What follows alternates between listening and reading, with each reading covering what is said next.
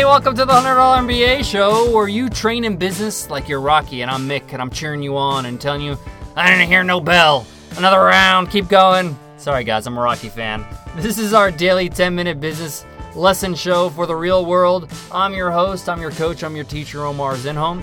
I'm also the co-founder of the $100 MBA, which is the online training and community. Online. It's online. I said that already, right?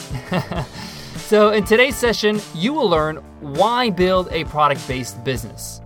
Now, I want to make sure that I'm clear before I get started that I'm not advocating you should only start a product-based business. This is just one form of a business, and you can actually sell products and do services and do other things as well if you'd like, but I want to show you the advantages and some of the challenges of a product-based business so you can think about it when you're building your business.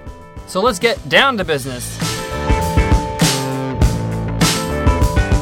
Why build a product-based business? Now, a product-based business, let me explain first what that means. That means you're creating a product for sale. This could be a physical product, like a pair of shoes, or a plate of pasta in a restaurant, or maybe even just a book, right? Or it could be an intangible item, but it's still a product, like a software or a training program like the $100 MBA, or, maybe an ebook. Same thing, but it's electronic. It's intangible, right?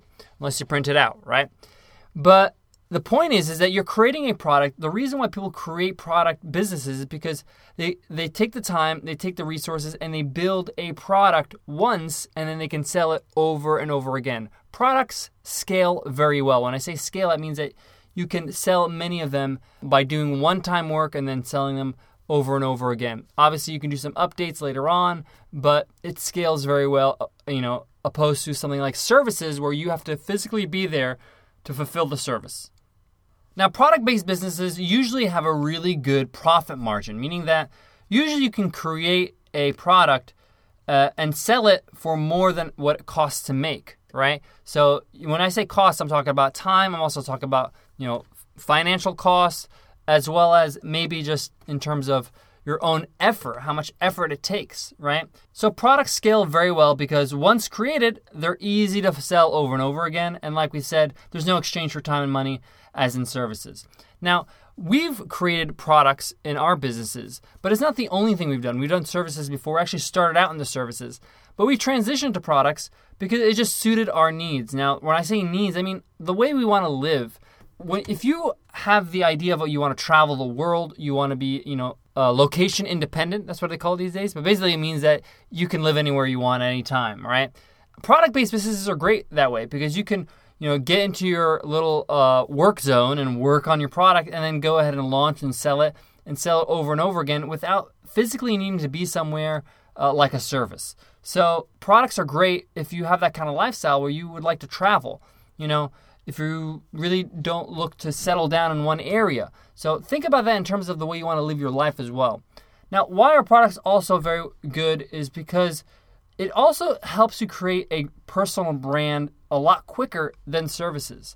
Because services, you're dealing one-to-one with somebody all the time. Now, when you actually sell a product, you can sell a product at mass very quickly. Let's say, for example, you launch a very successful ebook. We talked about grooming your cat before. Let's say you have a great book about grooming your cat that, cat lovers around the world love, and you go gangbusters on it. It's just a huge success, right? You instantly have a great brand built around that product. People know who you are and know about your books because you're able to scale very quickly with your product. But if you're selling a service, it takes years and years and years to build a great, brand. There are some shortcuts that speed up the process, like getting a very large client or a well-known client that you can put on your portfolio, and they can actually, openly promote the fact that they are using your services. But this is few and far between when you're doing services. So products have their advantages, but they also do have their disadvantages. Many people don't like creating products because they feel like they're going to spend a lot of time creating the product, and they're not 100% sure that people actually want this product. And they go ahead and put it for sale, and it doesn't do as well as they expected. And therefore, the months they put in, the time and the effort and the money in building that product kind of is unknown. They feel like maybe it goes to waste, or there are ways to make sure that that doesn't happen. That, knowing your audience, knowing how to build something they want. We'll talk more about that in later lessons on the $100 MBA show.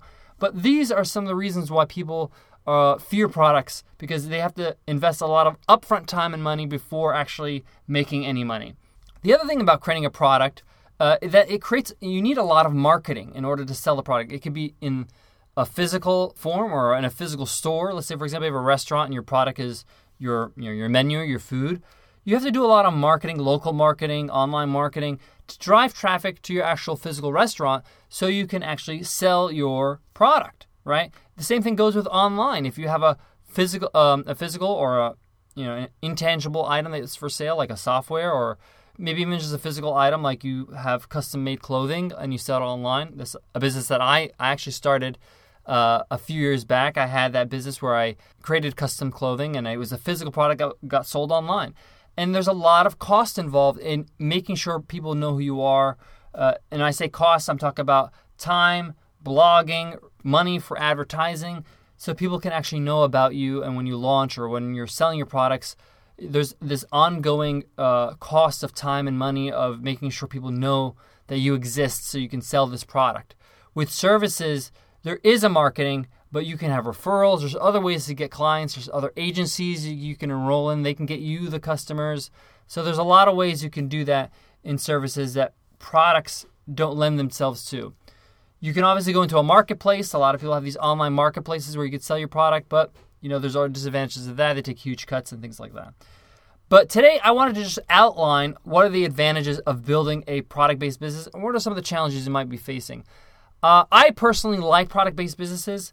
It allows me to build something I have full control over. I can improve upon it. I keep building upon it. I can build my own community and brand and people.